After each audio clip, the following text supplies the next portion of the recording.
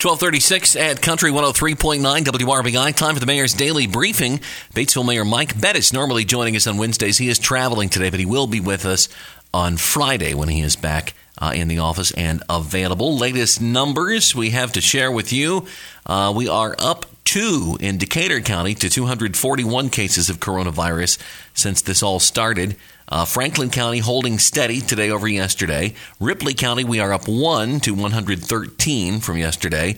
And Dearborn County holding steady as well at 190. That brings the entire 4-county area we give you numbers on to a total of plus 3 today over yesterday. A total now of 665. Testing has been extended at both of the sites in the WRBI listening area, Osgood and Greensburg. And they say that's going to go until probably at least the end of July is what they're thinking now.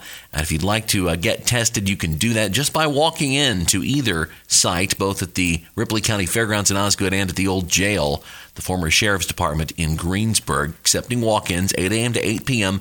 weekdays. And if you'd like to make an appointment, you can do that too. Call 888-634-1116.